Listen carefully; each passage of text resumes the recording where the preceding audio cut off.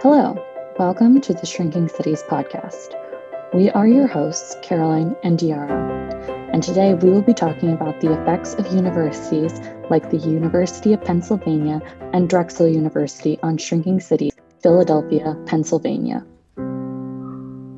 In April 1958, a 26-year-old Korean exchange student named In Ho Oh was murdered at UPenn. Sources say that they attacked Oh with a lead pipe and pop bottles, only to discover that he had no money. They left him on the ground, bleeding, until he died 10 minutes later.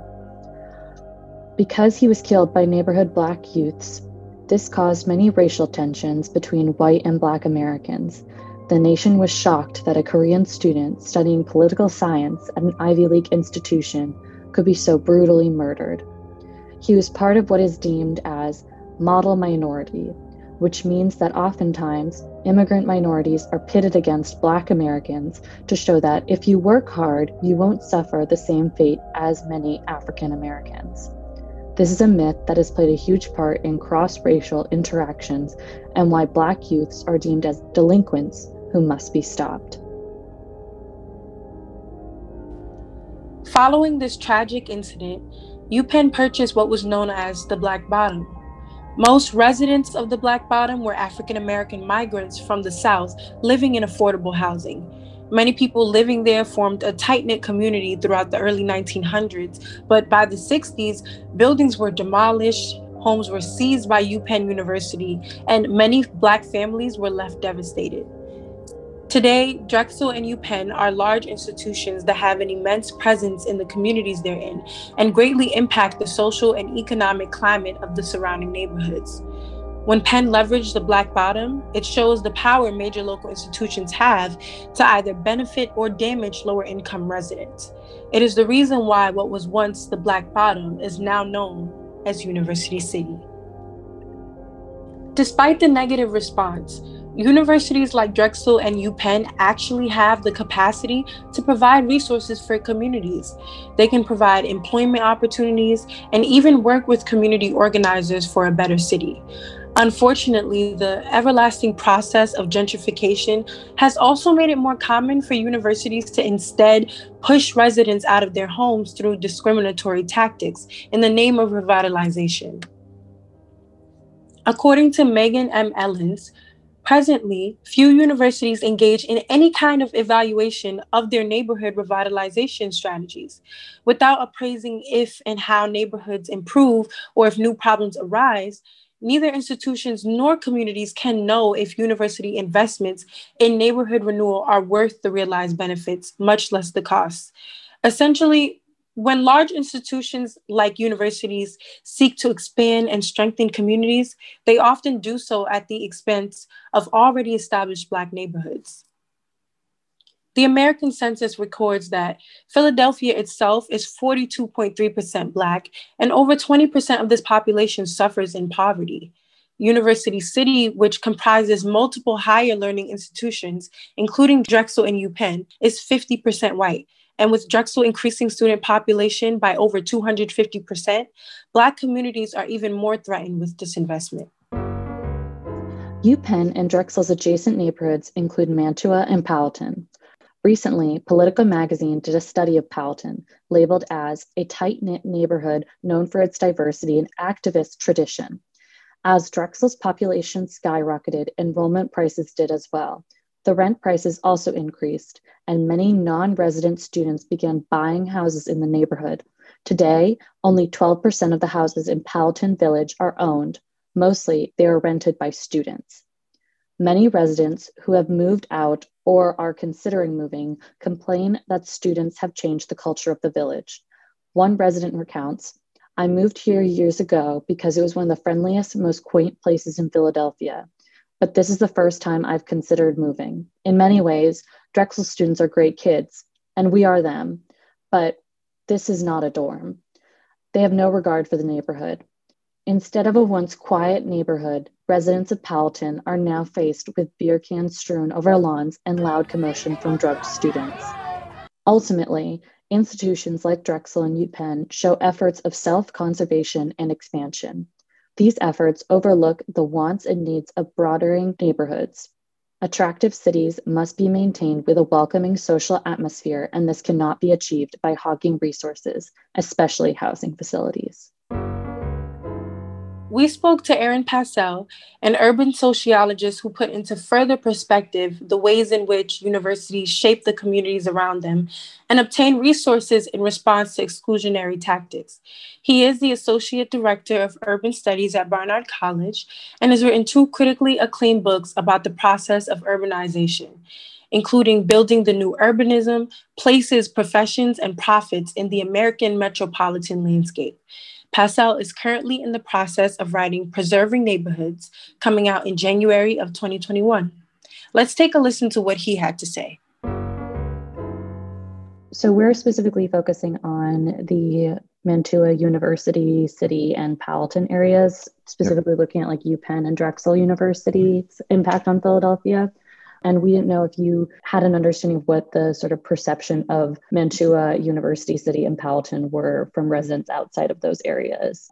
I have some sense of those areas. I've spent some time down at Penn, coming and going, and my wife teaches at the law school at Drexel. So I would say those are three very distinct neighborhoods. So University City, I think there's a common understanding in Philadelphia of University City as a place that is rapidly changing, that is dominated by the institutions. It's very easy to pick up that there's a great deal of Penn and Drexel-driven development. In particular, Drexel has been part of this plan, which I imagine you've turned up, to create this new space right next to the 30th Street train station, redeveloping a park and building a bunch of high-rise towers around it. Just north of Drexel, which is up towards Palatine Village and Mantua, there is a private corporation that effectively provides dorms for Drexel that has been building what are sort of like dorm towers. So University City has one feel, and I think it's relatively aggressively policed by the institutions that are there. From my wife's experience at Drexel, but also just moving around at night, there's a very conspicuous institutional police presence. Palatine Village, I think, is a little bit more complicated in the sense that it's interesting old housing, but it's also known for having one of the best public elementary schools in the city. And so that Palatine Village is accordingly relatively appealing as a destination for people with the resources to buy into the neighborhood and interested in high quality public education. And then third, Mantua remains a predominantly working class Black neighborhood into which now student housing and such is encroaching. So there's actually interesting scholarship on the question of whether we should think about student housing as gentrification. Student housing brings with it the kind of amenities we often associate with gentrification, new coffee shops, new groceries, new restaurants, those sorts of things. But because students rarely own the places that they live in, and there's significant churn in the student population, right? Students get replaced every year. It's not the same process as a process driven by, new homeowners seeking particular returns on their property values and et cetera, et cetera. So there's some kind of a neighborhood change process going on in Mantua that involves Drexel's mostly white student body and mostly probably wealthier than the residents of Mantua. So speaking both as a resident of Philadelphia and as someone who tries to pay attention to these things, I see those as three very distinct neighborhoods with three pretty distinct processes going on in them. So there isn't necessarily a lot of overlap in how those neighborhoods kind of look and function. I think that's right. And this would really be a question for sort of Mantua neighborhood activists. How is Mantua understanding Drexel's expansion in the area? You guys may be familiar with security alerts from Barnard or Columbia. My wife gets the same things from Drexel constantly. And that seems to suggest that Mantua is where much of the tension is between students who may live up there, students who wander up there for various sorts of reasons, who are not necessarily taking the care we would hope students would take in an urban environment. And understood from another direction, I think longtime residents of Mantua feeling like students are encroaching upon the spaces that they've dominated for a long time. Thank you. Sure. And then we were also wondering, what do these people kind of perceive of UPenn and Drexel University in greater Philadelphia and in those neighborhoods that we just discussed? That's an interesting question. I think that Palatine Village is very closely entangled with Penn because of Penn's involvement in the local public school. I think Mantua, as I said, is living in sort of competition with Drexel at the moment in terms of competition for space. And I think in broader Philadelphia, Penn at least is really understood as sort of a community resource. The top public high schools in Philadelphia frequently send many of their top graduates to Penn. Penn has a relationship with the local public schools. Drexel, I think, is a little bit more complicated in the sense that Drexel has expanded a lot recently as an institution, both in terms of its physical footprint and also in terms of its sort of regional influence. So I think that's interesting complication about Drexel. Do you have any sort of understanding of why Drexel has expanded so rapidly, or why Penn hasn't kind of done the same in a way? Or is it like a difference between what type of institution they are? Two things. I think one is about a timing thing. I think Penn had done a great deal of expanding over the early 2000s, probably. The current president of Drexel was a vice president at Penn in a period in which Penn expanded into the neighborhood a great deal. And Penn had a few programs and may still, in fact, have these programs in force where they incentivized faculty to buy into the neighborhood, things like that. So Penn did a similar kind of geographic expansion earlier. I think it probably continues to do so, but it did a lot of it earlier. So much of that is already done. To your other question, I think it is then also about the nature of the institutions. Drexel is a long time, relatively small scale, tech-oriented undergraduate institution, which is trying to expand itself into a regional university. Then how do you think these universities may take it too far, or maybe like take away resources from these neighborhoods? Let's say you're trying to attract more people or leverage resources. How do you make sure that you apply those resources where it is necessary instead of just like hogging it to one institution? Yep. So that's a great question. So the city and neighborhood activists are generally interested in getting resources. Historic preservation regulations and tax benefits and such can really be useful for channeling new investment into a neighborhood. In most cases, that kind of investment is not directly displacing anyone. Simply as an arithmetic problem, you can add lots of people to these neighborhoods without needing to displace anyone.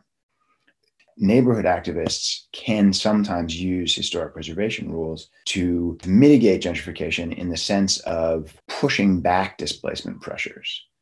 So what I would hope for the neighborhoods like Palatine Village and Mantua is that neighborhood activists could use preservation rules to say, no new luxury dorm buildings in our neighborhood. And this works in a very simple way, right? If you've got a historic district designation, one of the key things that does means that you cannot demolish a historic building. So if you were going to build dorms, you would need to demolish some housing, right? And the regulations would prevent that. So what I would be hoping for is that neighborhood activists could use these regulations so as to take some control of the neighborhood development process. But it might be that Drexel was just assuming that it could spur further development in these neighborhoods with very little intervention or interference, but likely without much regard for the current residents of the neighborhood. So preservation regulation might be an opportunity for neighborhood residents to take control of some of those processes.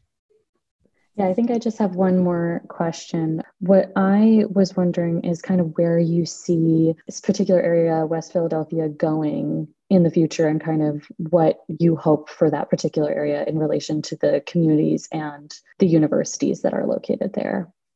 So that's a good question.